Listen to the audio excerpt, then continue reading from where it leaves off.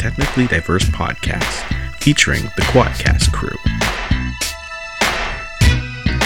Welcome to episode 13 of the Technically Diverse podcast. We are located at the intersection of technology and cultural diversity. I am your host, Jordan. Co-hosting the pod is our resident adrenaline junkie. Her name is Ruby, aka Msako. Waheguru Ji Ka Khalsa, Waheguru Ji Ki Fateh. What does that mean, Ruby? What does that mean? So what that means is let the truth be known and let the victory be his. So let the truth and victory be with you as well. Oh, okay. You guys say that every week. Behind the scene is working his magic is Uncle Mike. Remember, if it ain't Mike, it ain't right. Hey, how's it going, everybody? And keeping us in line and doling out law and order is our producer, Roz, aka Peaches. All right. So Technically Diverse wants to welcome Sandy Gurwal here today. She is a project management consultant who also serves on the board of member of Seva Food Bank and is a current chair of the Sikh Heritage Foundation, the Ontario chapter. So thank you for joining us today. Thank you for having me. I'm happy to be here.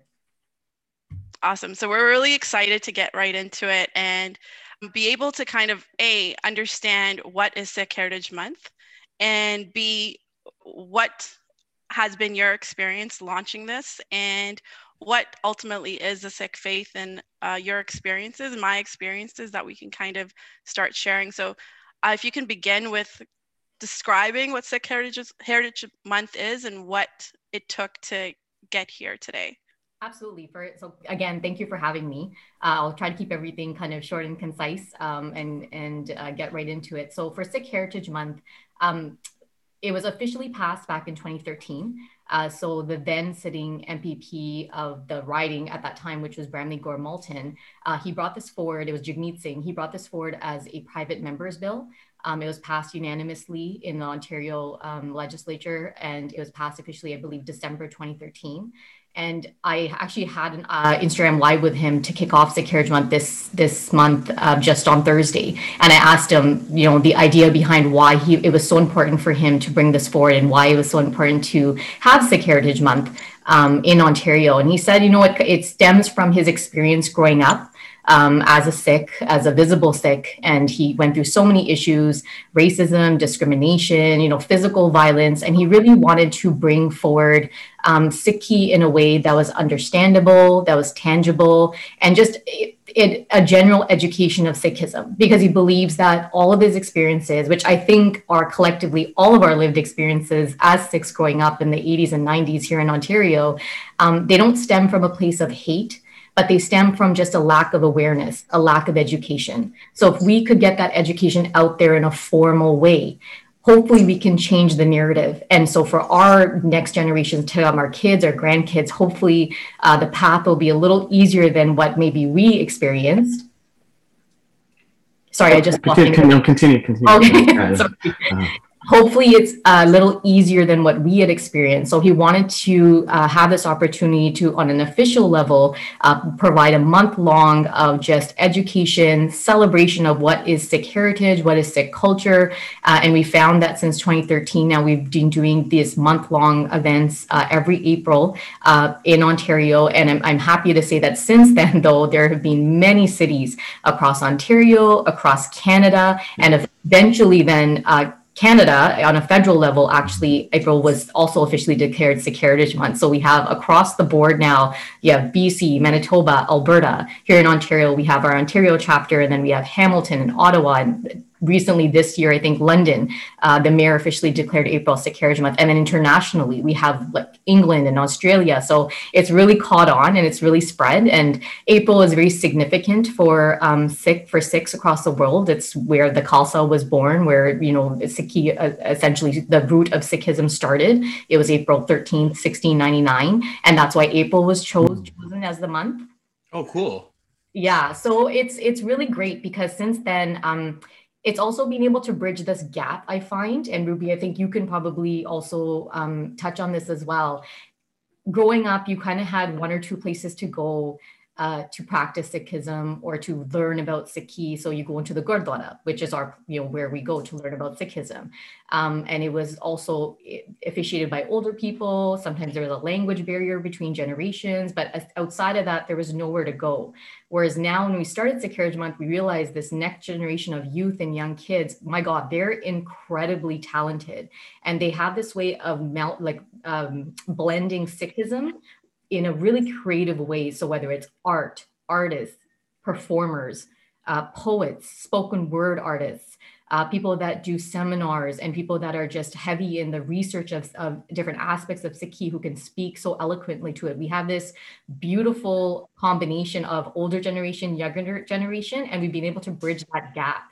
And we've been able to celebrate in this really beautiful way. And it's given the youth a chance to step forward, to present their art, to present their craft, to be creative, to get out there. And we've just seen launch pads like, people like Rupi Kaur, who's born and raised from Brampton, on an international level. And she started in Brampton, and she started in one of these kind of grassroots organizations. And now every year she comes to Sikh Heritage Month and she speaks about her experience, and she comes back and talks about how it started here, and how as a youth, she was given the opportunity and a platform like Sikh Heritage Month to speak and present her art. So it's been an incredible journey. I started off as a volunteer for Sikh Heritage Month solely.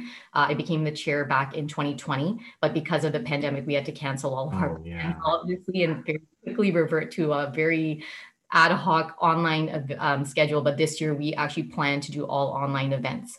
So we're well prepared, much better than last year. Mike, did you have a question? Because I saw Mike's hand. Yeah. I was just, so I grew up in Malton, and what I would see is I saw a lot of growing for the community as I was living there.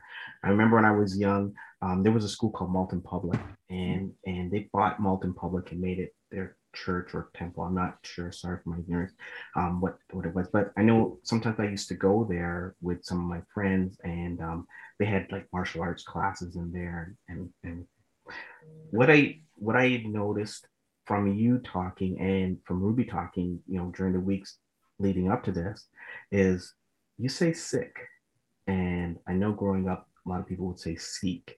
And so I just wanted to know, is there a difference? Is it my accent, or what is it, So the correct pronunciation is Sikh. Mm-hmm. It's Sikh. It's Sikhism. It's Sikhi.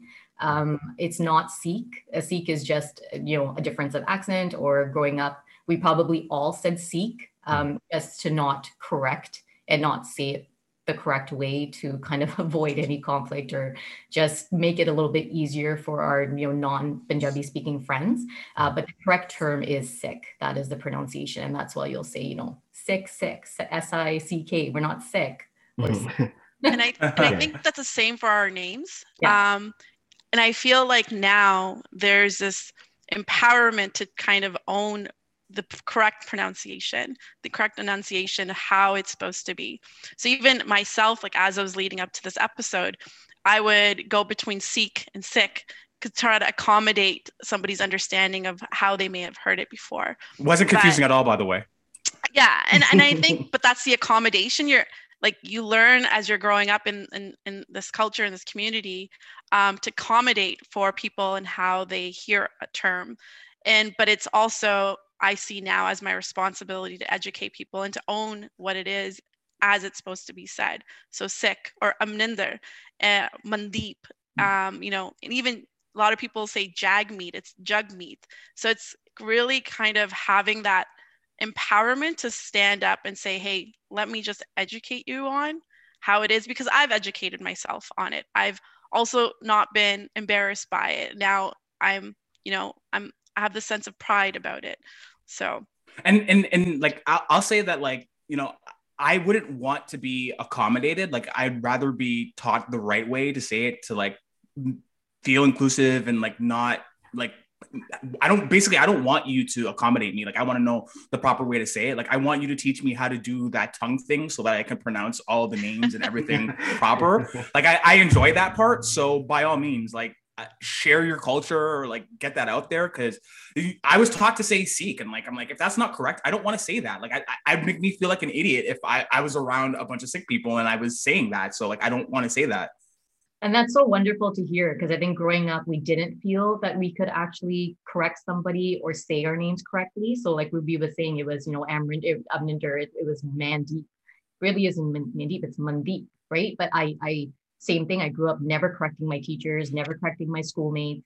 But it's such a nice thing to hear that someone's saying, I actually want to say it correctly. Please correct us, tell us how it is. Whereas we didn't have that growing up. Kids were more, kids are kids, right? Like they do fun of stuff, they pick on the littlest things. Doesn't matter if your name's something else. It was whatever it was to fit in, whatever it was to make our lives easier and just not have the attention go there. It was kind of like, let's just move in that direction. I think that's where that stems from. Whereas now it's completely the opposite. Like same thing. People are saying, tell us how to say your name. People are so much more forward with correcting and not feeling as bad. In the workplace, there's a diversity inclusion specialist. Her name is Ritu Basine. She's amazing. She's a lawyer by trade. And she left actually Bay Street Law and started the diversity inclusion business on her own. And one of her mandates was to actually go in. It's a program she does where she goes into these large, companies and banks and things, and actually teaches the executives as well as the employees how to approach that and how to approach, saying people's names correctly, and even through emails, and just making sure you're getting, because I've been called Mr. Graywall, I think, a million times in my life through work and thing, because people don't realize what my first name and my last name is. And they also, because of my name, because it has an MAN in it, funny thing is they actually assume I'm a man. It's like just really little things, but she actually works on eliminating that in the workplace and making it much easier for us. And making, creating this understanding between kind of management, colleagues, and then everybody else too. So there's lots of things that have changed, I think, Ruby, I would say, in the last 20, 30 years for sure. So I actually want to take a step back, because I feel like I didn't do Sandy justice with her intro. So I want you guys to know this woman is phenomenal. Like, I've never seen her tire. Like, I'm the person that stands on the side and just viewing like the community, and she is like a person, an individual that takes grassroots movements and really mobilizes them. Like, I've seen her be so engaged. Like, I actually participated in that leadership forum that I think you moderated and you were a part of, and I got to see Ritu speak about authenticity. Like, it was amazing. Like, she, like, even in the bio that Sandy gave me, does not do justice to what she really contributes to the community. Like, I think she is an individual that really steps up. And when I say mobilizes, like, she gets people together to get things done. And whether it be the elections we've been a part of, whether it be like the community events, whether it just be, kind of putting the awareness and education out there through, running, Save a Food Bank, through running other community charity initiatives. Like, I can't speak highly enough of Sandy, and she doesn't know that I actually look up to her, and I'm like, because we have common, friends. She's, friends with my cousin and her, significant other. And I just think, if I was to aspire to be just a snippet and have the energy of an individual, it's this woman right here. So I didn't do justice to the intro. I've never seen you this emotional before. It's really strange. Like, I've never. No, because it's so cool. I'll tell you why it's so cool. Because in the community, when we go back to the comment you made about, us learning, growing up 80s, 90s, and a lot of our education being in the, the gurdwaras, the temples, and from our elders. So at the same time, it was a lot of conservative learning. So imagine, like, our immigrant parents coming here and really holding on to, what is our faith and our culture, and then really being afraid of losing that. So that's where I think a lot of the discipline and the conservativeness came from. So we weren't really able, from my experience, really explore the beauty of our faith. And when we have things like Sikh Heritage Month now that explore the poeticness, the music, the artistry, like, I didn't have that kind of exposure to realize that actually stems from our Sikh faith, from our gurus and what they actually, began with. Like, our whole scripture is poetry. And I didn't realize that growing up till now. And there's platforms now like Sikh Heritage Month that really take communities from the Gurdwara where it could be a very conservative learning and feeling like, you're being judged and you have to be really rigid in the rules and the regulations of what the faith some individuals interpret. But having to now be able to say, no, you can be expressive, you can be, you can be anything, and understanding those fundamental philosophies of the faith. So I think that's my learning from where I've come from in the 80s and 90s, and really struggling with what the faith is, and kind of also accommodating in the sense to be with, what the community or the growing up in, a lot of the white communities and going to school, and kind of being afraid of expressing who I was, and also because I didn't learn who I was. Can we kind of explore that a little bit more? Because I feel that we didn't do enough justice and we might have glossed over. Like, I really want to know more about like what the Sikh faith is, and then like more about the origins. I feel like there's a great, story around that, and I'd love to hear more. I can start off. So again, like we mentioned before, by all means, this is, Sikhism, Sikhi is very personal. So this is kind of my interpretation, my understanding of it. This is how I've grown up thinking of it. And again, like, I don't want to hurt anyone's sentiment in the community, but just, it very simply put, very high level put, if I really want to do a 30-second Coles Note version of Sikhism, it's a very young religion. It's a very young faith compared to some of the world religions out there. It's like only a little more than 500 years old, I would say, compared to some of the other older faiths out there. And it's kind of, you have to understand the landscape at the time when this was born. There's a lot of oppressive regime. There was dictatorship. There was just oppressive rule. No one went against the oppression. No one spoke back. No one pushed back. It's like, if you push back or say something against what's happening, it was like automatic death. Like, it was very stern, very strict kind of an environment. And Sikhi grew out of challenging that. So it's not like to me, it's not a hunky-dory, lovey, religion or a faith to follow, which a lot of the times that's what kind of gets out there, is actually really rebellious. And so the first Guru Nanak Dev Ji, he was, in my view, he was a rebel in a very positive way, I would say, because he actually challenged a lot of what was happening. And so, for example, at the time, there was things like really hollow rituals and traditions that were not connecting you to the divine, but were more like just very worldly things that you were doing for the sake of doing, but there was no meaning to them. They were very empty. And he was challenging those. And to challenge those, even at the young age that he did, was a huge thing, because no one challenged religion. No one challenged spirituality, but he did that. And that was a really big deal. And then he forwarded, beyond that, he wanted to make a space that was inclusive, that promoted equality. There was lots of caste discrimination, lots of discrimination against women that was going on. There was very archaic practices like sati, which was when a woman's husband died, she would sacrifice herself on a funeral pyre. There was parda, which was covering your face.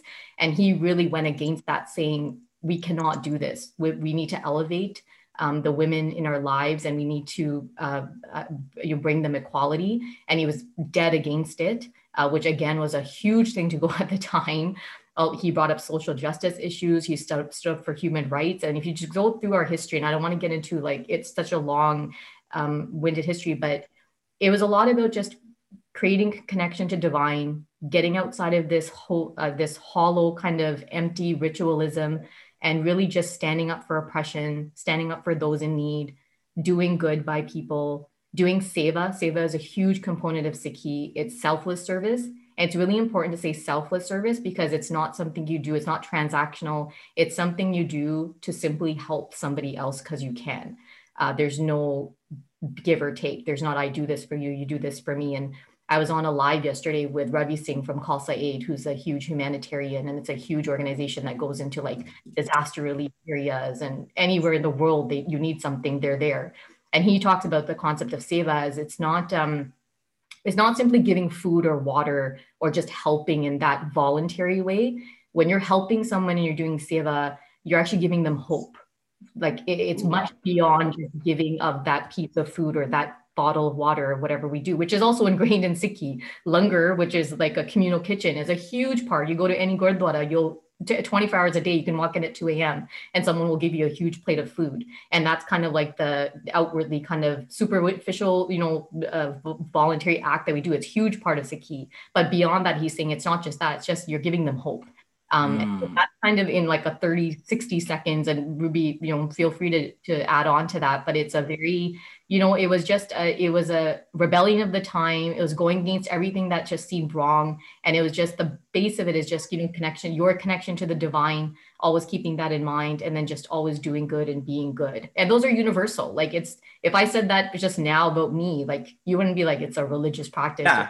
It's someone's religion. Like who's going to counter that, or who's going to say, don't do volunteer work, or don't help people, it's very universal, right? And so that's what he was trying to begin. It's very worldly Sikhi. Like our gurus got married, they held jobs, they made money, they understood that to live in the world, you must do these things. So we don't sit in a corner and give up the world and just pray all day, 24 hours a day. It's very practical in that sense. All of our gurus were married, had kids, had jobs, had incomes, created jobs, things like that. So again, very practical, like in that sense, when you look at it from that lens.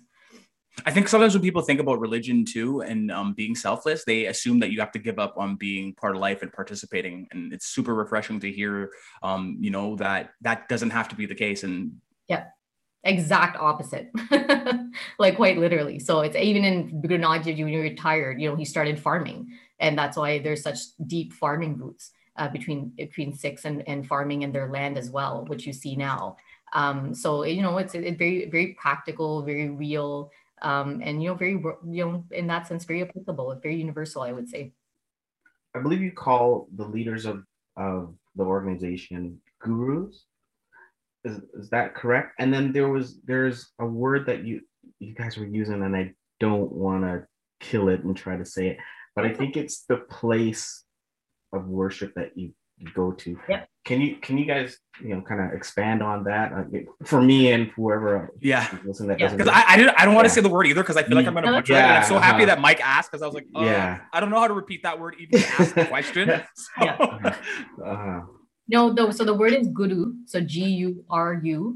And that is, we refer to the 11 gurus, because the 11th is our holy scripture, which Ruby I think mentioned earlier. So that's the title that we've given, that is allotted to the 11 of them. And it's Gu and Ru is like darkness to lightness. So Gu is darkness, and then Ru is light. So it's like from the dark to the light. And even the word Sikh itself, Sikh means to learn. So in Sikhism, as Sikhs, we are constantly learning. You're constantly on this journey to learn. So that's kind of have that connection there. And then Gurdwara, it's Gurdwara. It is, so the guru, which is the divine, and Dwar means door. So it's kind of like the door. And you'll often see, 4 doors around each Gurdwara. And so it all kind of has a happy connection there. Cool. I'm so happy you explained that. That makes a lot of sense. That's really cool. No problem. Hopefully I got it right. No, I couldn't have done it justice the way Sandy just described it. But so how does someone become the guru? Like, are they picked? Is there a system? Like how does that come about? Because I know, I'll just pick on oh my God, I can't say it. Catholicism, like the Pope is voted in by like peers or something like that. Like, how does it work in Sikhism? So from my understanding, and again, I don't want to get this wrong because I'm not an expert at all. So it's more of there's a divinity in each of the gurus that came through that was just felt by each of them. And then it was felt by everyone around them. The Guru Nanak Dev Ji started, and everyone noticed even as a child that there was something about him that was a little bit different, and he kind of started the path, and then it kind of passed through to each guru, not by lineage. So it didn't necessarily go to like a kin or a relative. It went beyond that as well. There was one where there was 2 sons, and I think the one son was overpicked over the other. So I think it was where the divinity was felt, so there was no election, there was no ruling in or voting in. It was just like a divine. They always say that it's the one light that passed through all 10 of the living gurus. And so it was that light that was felt in each one that was like, this is the person that's going to carry on the name. And they all did different things and were attributed to different accomplishments as their time. And we had gurus as young as like 6 years old, and some who died very young, and then some who sacrificed themselves in the name of social justice and religious freedom. So they're very different accomplishments of each, but they all left a different legacy, I would say. Oh, cool. Okay. And our 11th guru is our current guru, and there's no gurus after that. And the 11th guru is actually our scripture, our holy scripture. So we say Guru Manyo Granth, meaning the Granth Sahib, which is the holy scripture, is who we now consider to be our live living guru, because it embodies all the teachings and learnings of all the previous gurus that have come together as that last living guru, which is the 11th Guru Granth Sahib. And interestingly enough, there's people from different religions who have actually contributed to the Guru Granth Sahib. So it's not just the Sikh gurus and writers. There's Muslim contributors to that as well, which I think is really exciting. And I think it just really speaks to the inclusiveness and just kind of the base of what Sikhi is, which is, oneness and love, which I think I've always found that fascinating. Different, but can you explain some of the traditions, like the turban or the kirpan, and kind of expand on that? That's my kind of knowledge on it there. So with the kirpan and the turban, so I'll step back and start with the Panch Kakar. So these are the 5 Ks that are, significant to being a Sikh and represent different attributes to what it means to be a Sikh, and symbolizes or reminds us what we need to do in our day-to-day. So the 5 Ks being Kes, which is hair, Kirpan, which is is a dagger. The other is Ganga, a comb for your hair. The other being Kashara, which is a type of underwear, essentially. And the last one being the Kara. So the Kirpan, so all the 5 Ks represent something. So it's a reminder to, I would say, let's begin with the Kara. To me, it's a reminder whenever you raise your hand, you raise it for good. The Kashara is to remind you to, not have lustful thoughts and really maintain a level of, I would say, focus on what is important in family life with that capacity. Kes is, again, if you're, not to cut your hair, to really be connected to the energy and rooted into that energy. And there's a belief, that your hair is living. So if your hair is living, you wouldn't cut it. It's a source. You're naturally born with it. And then the turban is what you would wrap around your hair to protect it. And a turban is also a symbol of, of a crown. But I'll get back into what the turban is, and I'll explain the other Kakars, the other Ks. And then the Kirpan is the dagger, which is a reminder to always stand up for justice and be ready to stand up and fight for justice. So those are all the elements, and that's why the Kirpan is really important, because going back to what Sandy alluded to, our religion and our faith really began on challenging and standing up to oppression. And having that dagger, having that Kirpan, is being ready to stand up and fight against oppression, right? So that is, I would say, like the baseline. There's so much more to it, but in the time we have, it's just a very baseline understanding of it. And I saw that you both have like bracelets. Like what's the bracelet called again? Yeah. And they look like they're matching. So you'll always know a Sikh by their kara first and foremost, because not everyone wears a turban, and turbans can be worn by men and women. But the first thing you'll always notice is that anywhere you'll automatically be able to tell, because everyone will be wearing, almost everybody wears a kara, I would say. And then in terms of like the 5 kakars, like clearly me and Ruby are not wearing them right now. But it's the initiated Sikhs, which is, I don't want to get into the whole idea of what that is, but I don't want to misspeak on it, but it's typically people that are initiated into that whole area sorry, I shouldn't have said that, not a whole area, but initiated Sikhs wear the 5 gagas. Whereas if you're not initiated, it does not mean you're not a Sikh, but you're just not at that, I guess, level, Ruby. I'm trying to not make it sound like there's a differentiation. Like we're all still Sikhs at heart. It sounds to me There's a like journey. it sounds to me like there's some religions where like there's more fundamental people, and they are like I can only think of like Hasidic Jewish people where they dress a certain more fundamental way, compared to like I don't want to say like an ordinary Jewish person, but like a Jewish person that's not practicing like that. Is that kind of probably something similar to that, I would say. Okay. And then who gives you the bangle? Like why do you like? Did your parents pass that to you? Like where did you get it from? I'm pretty sure every Sikh baby that's born, the first thing you'll see is a baby kara on them. So you'll get it from your parents, and it's very widely available. You can get it from Gurdwara, or there's even like Sikh stores, bookstores and stuff that sell them. So it doesn't have to come from a specific place, but you can get them pretty readily, and you'll see very tiny babies and infants wearing them, and you just grow up so used to wearing them all the time. Like if I even happen to forget this before I go out, I feel, people's face feel that of watches. I feel very odd. Like I've turned around many times, even halfway down. I was going to ask you that next. I'm like, have you ever got, because I feel like that on my cell phone, and I'm like a watch guy too. Yeah. So I'm like, if I don't have the watch on, I'm like, very, very, very strange feeling. Just like for me personally, I think a lot of people feel that way, but it's like one of those things where it's always on you. And it's just, even you see someone with a kara, you see someone with a pag, it's like, again, that it comes back to like what Ravi Singh was saying, like there's hope. And that was the whole thing with the Guru, like when you see a Sikh, and the reason we stand out, the reason we have this identity, because nobody else had it. No one had, and I think Ruby mentioned the crown aspect, and people that wore turbans back in the day were only royalty, high caste, like completely up there that no one else could even get near. And the Guru said, no, we want to bring that to everybody. Everybody should be, everybody deserves a crown, and everybody deserves that connection with the divine. And when you see a Sikh from afar, you should know that you are safe, that you will be helped.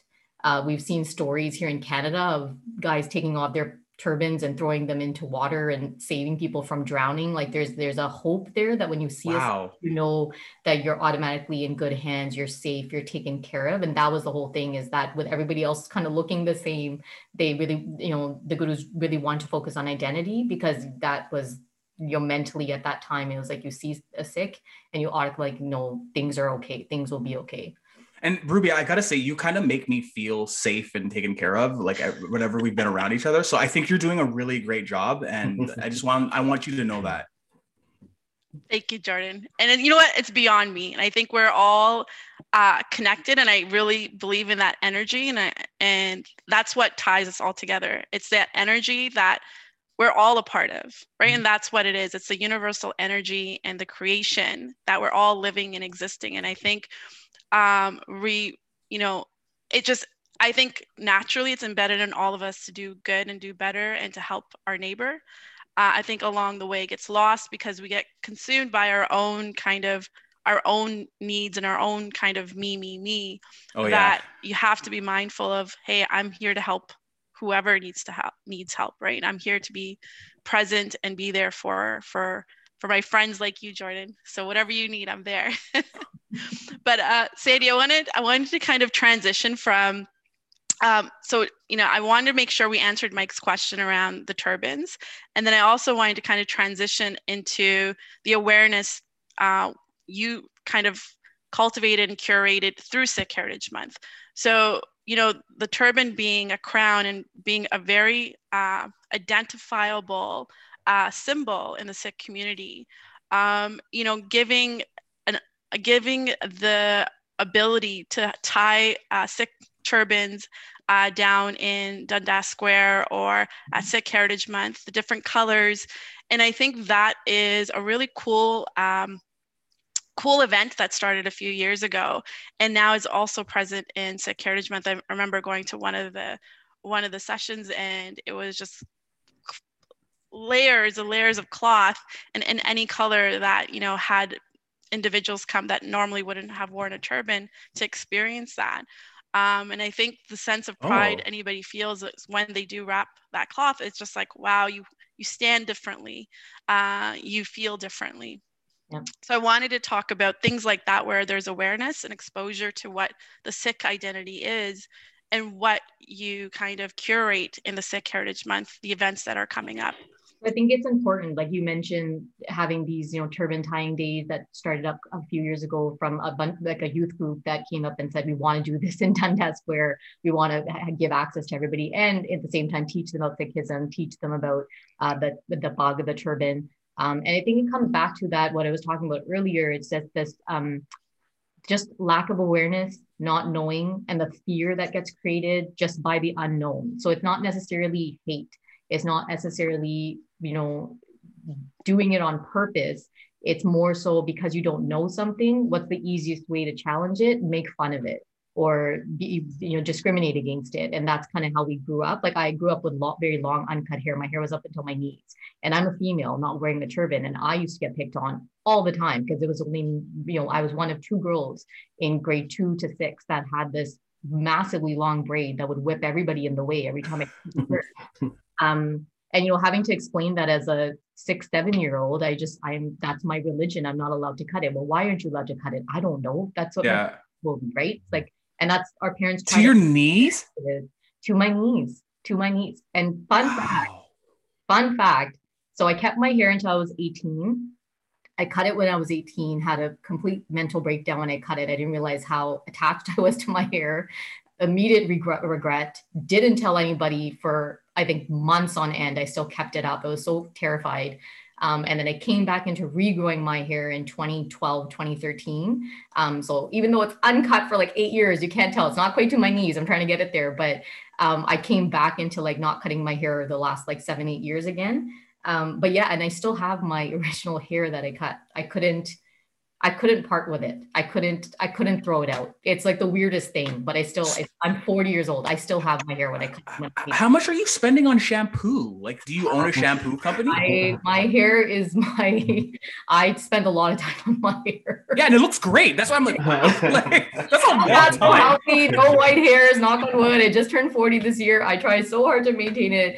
But anyways, coming back to that point, it's like, I constantly had to feel these questions as a kid, not really knowing why, but knowing that it was so important, knowing it was such a big part of my family. My mom was my first Sikh role model. She never cut her hair. She was constantly rooting herself in Sikhi, which is where I think myself and my sisters got it from. But on the flip side, like my dad's hair was cut. So it was like that really typical immigrant story that's very typical for a lot of Sikhs, where like dad cuts his hair and mom doesn't. But I used to think it was hypocritical growing up, but I realized so many years later, my dad actually had to cut his hair because when he came to Canada, they told him in order to get a job, there's no way you can do it with your turban on. I remember when the police. It was a huge sacrifice. Oh yeah, yeah. I even have a friend that was a boxer, and he did a big. Sandy knows him, I think. Yeah. Huge story that came out. He fought it tooth and nail. And these are the things when we think back. I used to think, oh man, my dad's such a hypocrite, he cuts his hair and we're not allowed to cut our hair, blah, blah. But I realized so many years later as an adult, man, first of all, you're an idiot, Sandy. But secondly, like it must have really hurt him to do that. And it's funny because 15, 16 years ago, when he was about to retire, he started keeping his hair again. So it kind of came back full circle, and now he's being a full, Sikh Sardar. It's so great to see. And obviously he comes from a Sikh family, and I know although they're no longer in this world, they would be so happy to see it all come full circle. But that was the advice he was given, quite frankly, from his peers and his brother that were here a couple of years before him, saying, you're not going to get a job. You're not going to make it if you look like that, and you have to get rid of your bug. And that's, to me, it's like just saying that you get so emotional because you're like, that's who you are. That's your identity. I can't imagine someone forcing me to change who I am, whether internally or externally, just for opportunities. But they did it because we just sacrificed everything to come here to give us opportunities. But things like Sikh Heritage Month, then it makes that sacrifice kind of not go in vain, I would say, because we've now come to this point where we have people in parliament with these massive, beautiful, colorful turbans. We have defense ministers. We have like literally the highest of the highest points in this country. We have someone there who is of Sikh faith. And that just, to me, like, it makes that sacrifice all worth it. Because I'm like, everything he worked so hard for, everything he sacrificed, this is what he did it for, to make those opportunities for the upcoming generation, so that they could practice their faith fully and stand in, the Parliament of Canada with a massive turban on their head and with no looking back and nothing to be sorry about, right? So, and sounds pretty selfless to me. I would say so. Yeah, that's true. And Sandy, you use two terms right now. You use Sardar and Pug. So for our listening audience, Sardar is a term you use in Punjabi to identify a male that has a pug, which is a turban, and a dari, which is a beard. So that is what a Sardar is. And a pug is a turban. And then Sardarni is a female equivalent of someone who is also a female Sikh equivalent. So is there any reference to the color of the turban? No. So you can wear any color. You don't wear red when you're angry. You don't wear yellow when you're happy. You can wear any color. Or you're in love. Or in love. Yeah, red for Valentine's Day. There's no association with anything with the color. But you could color match it if you wanted to. Absolutely. You can color match to your shirt. You can color match with your significant other. You can color match to, people wear green for St. Patrick's Day. It's all like just random. So you can do that, absolutely, but there's no actual significant to any color like that in terms of the different colors you wear. Orange, Kesari, which is the term for orange, that is just a very symbolically Sikh color. It's always been part of our flags and flags of the Gurdwara. But again, like wearing an orange, you'll see people like at the Khalsa Day parade in August that usually happens, which is now canceled because of COVID. Everybody's encouraged to wear red or blue because that's kind of the Khalsa colors. But again, anybody can wear any color at any time. There's no significance to that. And Mandeep, you said something very interesting, like a little while ago. It was kind of beautiful. You mentioned your relatives and not being in this world, and I thought that was a really eloquent way to put that. I had questions around Sikhism in the afterlife and what are the beliefs around the afterlife, because a lot of different religions have different beliefs. So I'd love to hear the Sikh standpoint on that. Not to put you on the spot or anything, but again, prefacing the fact that you're not speaking for the entire religion. All very, very high level. There's no concept of hell or heaven. So if you're bad, you're not getting sent to hell. If you're good, you're not going up. The understanding is that when someone passes on from the worldly life, that you reconnect with the divine energy, which is where you came from. Very simply put, you're not going to someone or something. You're not going to a certain person or a certain area in the world. You're simply this merging back into that divine energy from which you were sent. That's kind of high level what I can kind of say about that. I don't know, Ruby, if you have anything to add on to that. Yeah, and I think the only thing about that, and there's often the heaven and hell terminology, but it really isn't that. It's even our life existence today on earth is to do everything we can to merge with that energy, right? Our whole objective and this path is, how do I become one with that light, with that energy? And it is the hope that the life we've lived today, and when that life ends, that's where it'll transition to, right? It's not this diabolical sense of, Satan or angels, or it's just, how do I become one with that energy, and how do I pass to that in the existence? And it's in the existence you live today, in this life that you do have. That's great. Thank you very much for that. That was awesome. It makes sense now. Yeah. I'm so happy. Like I've said before in the past, like I really like learning about new things, and like I'm so happy that we're talking about this, because it's just an opportunity to ask questions that like I would have felt scared otherwise to ask, and like I've learned even so much just for us briefly chatting. So yeah, I'm pretty pumped. So Sandy, I just want one closing comment from you. Like, what is your objective for Sikh Heritage Month, and where do you see it going, and what else do you think that needs to be done to get that awareness, and then also within our community to get that education to a lot of young Sikhs who are in our time when we were struggling, I shared the similar story around cutting my hair, because it was, going to school. I actually had a patka and a turban. So a patka is like, often kids wear a wraparound cloth around their turban. So when I was like maybe in kindergarten, grade 1, I had a patka and a turban, and I didn't understand the concept. But then kids would make fun of me. They'd call me a boy, and I still didn't understand what that was. So hair was such a big element. And then when I did cut it, I felt like lost. I felt like, what did I do? But I think, like I said, like the Sikh Heritage Month, the Sikh Heritage, platform and programming really does bring that awareness. So I'm just curious to see, what's your objective? What is the long-term goal here? And what is the vision for the community and for the movement itself? And I want to make clear, like, Sikh Heritage Month is not just solely me. We have a team of people, great volunteers. I'm just one, small part of that, and a volunteer myself.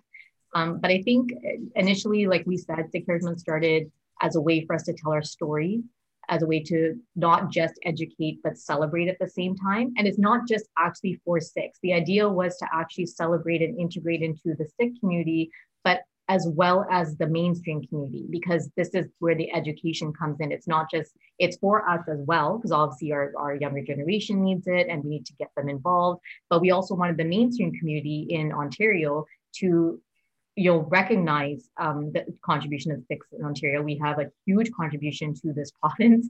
We've been here for a very long time. We have so much historical significance. We're such a dynamic part of the fabric here in the province that we want to get that story out. And then at the same time, just have a general education about Sikhism to the mainstream community. Say, here, we're your neighbors. We're the people that are living right beside you. Our kids are going to school with your kids. And let's just, let's celebrate and let's learn together.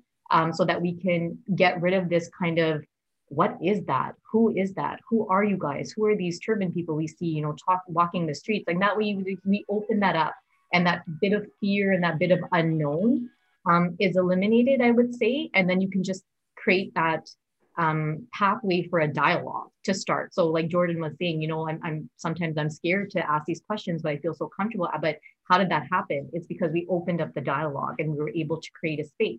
So Sikh Heritage Month is essentially creating that space to celebrate all things Sikh heritage. And we didn't want it to be just the traditional way, which is how we grow up, just learning it at the Gurdwara, because there were so many gaps there in terms of language barriers and understanding, and just everything was done in a certain way, but there was no in-depth speaking to the youth about like what Sikhism is about. Whereas here now we have people who are so well read, so much knowledge, people that have written books, people that have extensive research on all aspects of Sikhi. We have young people who are doing paintings and glasswork and artistry and poetry and all these kind of creative ways where they're getting Sikhi out into the mainstream and into their community as well as the Sikh community. I think it just opens up this great opportunity to just have these dialogues with everybody, to have that mode of education. And I think for the future, I want to step out of just making it, so April is obviously significant. It'll always be Sikh Heritage Month. We'll always focus on that, but I want to go beyond April. I don't want it to limit to April. So I think the future of Sikh Heritage Month is, bringing things year round, stepping into other events, stepping into other organized programming that we can kind of keep going, as opposed to just limiting ourselves to April. April will always be important. We'll always focus on it. We'll always have events happen. We'll always celebrate Sikh Heritage Month. But I think Sikh Heritage Month, you can celebrate Sikh Heritage throughout the year. We have so many significant events and things that happen just from Sikh history that we can always touch on and we can talk on. But I think just to keep that going, keep the youth involved. We've had some amazing, really young volunteers from like high school, university, who probably have never done any kind of organizing or in their life. And they've come and they've just not just done it, but they've excelled. They've they shine, when they're given a task and they're doing these things and they're trying to get programming and they're talking to people and they're doing their research. And I think to keep them engaged is a great thing, because I got engaged because someone engaged me. And now I see myself and I'm like, if someone hadn't given me the opportunity when I was 9, 10, 11 to start organizing, I wouldn't have been here. And that's when my love of Sikhi, my love of my people, my love of my community really started. And that's to your point where you're saying before, I kind of do everything. I just it comes from this place of, I always say this to my family and friends, like if I was to die tomorrow, God forbid, I don't want to, but if something was to happen to you tomorrow, at least when I'm gone, everyone can say that, she did as much as she could. And I've always felt this sense of, I want to give back to the community and just add as much value as I can, as long as I can. I'm physically able to, mentally able to, spiritually able to, whatever I can give back to the community is what I want to do. I want to go with no regrets. I want to be able to be like, I did everything I possibly can. I have zero regrets. I'm good with what I contributed to society. And that's why I want the youth to get involved younger, because I want them to have that same sense of giving back to the community, and not just the community and the mainstream community, and really start getting involved and just that feeling. And that ties into Seva, and that ties into Sikhi. So it all kind of comes full circle, right? Giving back to where you're from, giving back to your people is the biggest form of practicing Sikhi in a very real and tangible way. Thank you. Like, you just encapsulated that so perfectly. Thank you. That's a home run if I've ever seen. So sweet. And then I just want to I don't know if we define Seva, but Seva is a term we use to do, it's in service of others. It's service. And that's what Seva is, right? So I think Mandeep, Sandy, like really you encapsulate what that means and what that is. But does anybody else have any other questions? Because I think what I really want to get into now is the trivia and seeing what you guys have learned from Sandy. And I think Sandy, it's not to stump anyone. Oh, I think my internet is going. So Sandy, we do a bit of trivia. We've done it a couple of times, and this is the first time I'm the one asking questions. But usually I can't sit back. I'm the one that just interjects when it's not my turn. So it's going to be the other end of it. So we'll see who does well. I think I'll step up. I'll totally step up. All right. So the first question is, if I can read my writing. No, it's not really formatted in a pretty way. I wanted the answers. That's what I wanted. You want to share your screen, Ruby? No. So what was the birth year of the Khalsa, meaning the Sikh faith? 1521 or 11. So I'll do multiple choice. Yeah. A, 1699. B, 1799. C, 1899, or D, 1999. A. I pick A. Yeah, 1699. Right. That's I right. answered first though, so I get the point, right? That is. It's not fair. Roz can't be on any math question. She's a genius. It's not a math question. Not at all. Calculations. That is so And far I was going to from answer math. 500 years ago. So Ah. Yeah, That's not the year though. She asked for a year. That would have Yeah. been complete. That would have been just like a forfeit. Just so you know.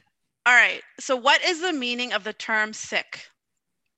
A, teacher. B, disciple. C, warrior. Or D, I'm just going to make up a word. D, because it says renunciant. I copied this from the internet. I pick B. warrior. I pick B. C. Disciple. Any other answers? Wait, is disciple? Is it student? Wait, I want to say No. one I don't You put know your which answer one was. Okay, whatever. I learner. pick B. B is what I picked. I'm going Always C. learning. That's Say, what do you say? None of them. yeah. Disciple, student, no? Okay, all right. Okay, all right. Okay. Another point for me. That was A a bit. disciple that was isn't a a bit student. tricky. That's a stretch. A learner. That's a real stretch. Yeah, I used a different word, but she's right. She's Learner. using the. I said learner. I actually. Put But in it was and I- multiple choice, Mike, and you didn't say B. Yeah, but all of them All were right, all right. wrong. I love doing trivia. This is awesome. I'm There's so a- happy that like- I'm not leading it this time. Let's go, Ruby. Next question. All right, so this is going to be an interesting fun fact to learn, I think. So how many Sikhs fought in World War I? A, none. B, 1,300. 3, 130,000. Or D, 53,000. D. 130,000. I pick C. Jordan got it. 130,000. Me too, right? Yes, I you think too, the same Roz. thing. Okay, Yes, but No, you're no, I second. said it first, Roz. He said it I said it first. He first. did say it You're first. done. good. Okay. You're You done. get it. You said it first. You got it. You finally got a point. All right, guys. So who is Narinder Oh Singh? wait, can you explain that though? Can you explain like what happened there? Why the British? Yeah. So in World War One and World War Two, many Sikhs were a part of the British Sikh Indian Army regiment. So in World War One, Sikhs made up 20% of the British Sikh Indian Army, who fought in many wars because British colonized India. So the Sikh regiment was a part of many wars and battles they fought. So that's why there's a significant number of Sikhs that fought in World War One and World War Two. And the cool thing about it is you'll actually see, and there's been recognition of a lot of soldiers that lost their lives in battles, being, when you go to, let's say, Flanders Fields and having this tombstones. So the Sikh faith, we actually get cremated, but at that time when they were in war, like that wasn't something I would say was respected or considered. So there's a lot of burials of Sikh soldiers in a lot of the places that they had battles. So it's really, really interesting history, and it goes and ties into, the Sikhs always just standing up and being warriors and being strong and ready to, even in that time, for the British Empire, kind of fighting on that behalf. So question, who is Narinder Singh Kapani? And I might be saying his last name a little incorrectly. I mean, Kapani or Kapani? You didn't cover this. I know. Is okay, fine. Is But he it's the a group? fun fact. Is that the guru? Nope. And you know what? We did kind of cover this because I've spoken about it. I will say from a technical. Oh, you sound like my aspect. wife now. Like you probably spoke about the it. person that invented fiber optics, or Yes, something to do with Roz. networking. Oh, come on. Mike wasn't even on. Like, come on. He wasn't even. So he actually studied at Imperial College, and he worked with Harold Hopkins on transmission through fibers. So he was responsible for achieving good image transmission through a large bundle of optic fibers for the first time in 1953. With a laser. I gotta say, I love fiber optics. Yeah. So he is the father of fiber optics, and he's of the Sikh faith. All right. So last question. Wait. Is it even mathematically possible for Micah or I to win? I feel like Roz is about to leave at this point. You can still try. I've never got a point in trivia in any of the times. No, you got the point on the Everything Hair episode with I think it was shrinkage. Oh yeah. Oh, yeah, Mike's the master of shrinkage. Yeah, that's great. Yeah. Let's go. If Next you want question. context, Sandy, you're gonna have to listen to that podcast. I really want to go back down and see how this is going on. All right. So last question. Sikhs believe in A, being in the service of others. Hey. B, we are all one as the human race. C, earn an honest living. Or D, all above. I win. You all gave wrong answers. No. You jumped the gun. You all gave wrong answers. No. I win. No. This was a great team effort. You guys all Team did effort? phenomenally. I do not believe in that. No, Ruby, please announce the winner. Thank you very much. You're supposed to be selfless. Yeah. Yeah, you see? I'm not very religious. So please announce the winner. I will announce the winner. I think we're all winners on this one because we is the learned winner, a lot. only because I heard her the most. I also got like 4 points. Yes, you did. I didn't keep track. I'm sorry. So It's that's okay, why I should be the participant. I'm with Jordan. Thank you. We I feel like are all Ross winners because lightweight we've learned cheated. so much. This answered so many of my questions from when I grew up. So this was great. So Sandy, really, really want to thank you for your time today. And we're going to share the Sikh Heritage Month link and to show everybody what the programming is for the coming month. Thank you. But I really want to thank you for your time and your insights and being able to articulate and really giving the vision to what Sikh Heritage Month is, and also, our community and kind of what our experiences have been. So thank you. thank you guys for your time. And I'm humbled and honored that you considered me worthy enough to come on the podcast and talk about this stuff. Because I don't know, sometimes I think I'm maybe a little out there, but I do appreciate that. And thank you for your kind words, Ruby. I'm always going to be a fangirl, so don't even.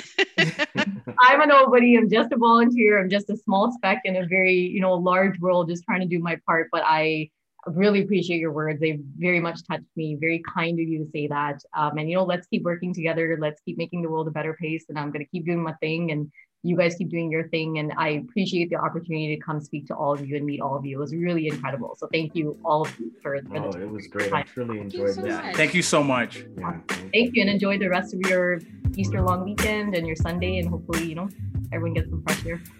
Oh yeah. Thank you. Thanks, guys. Bye. Bye.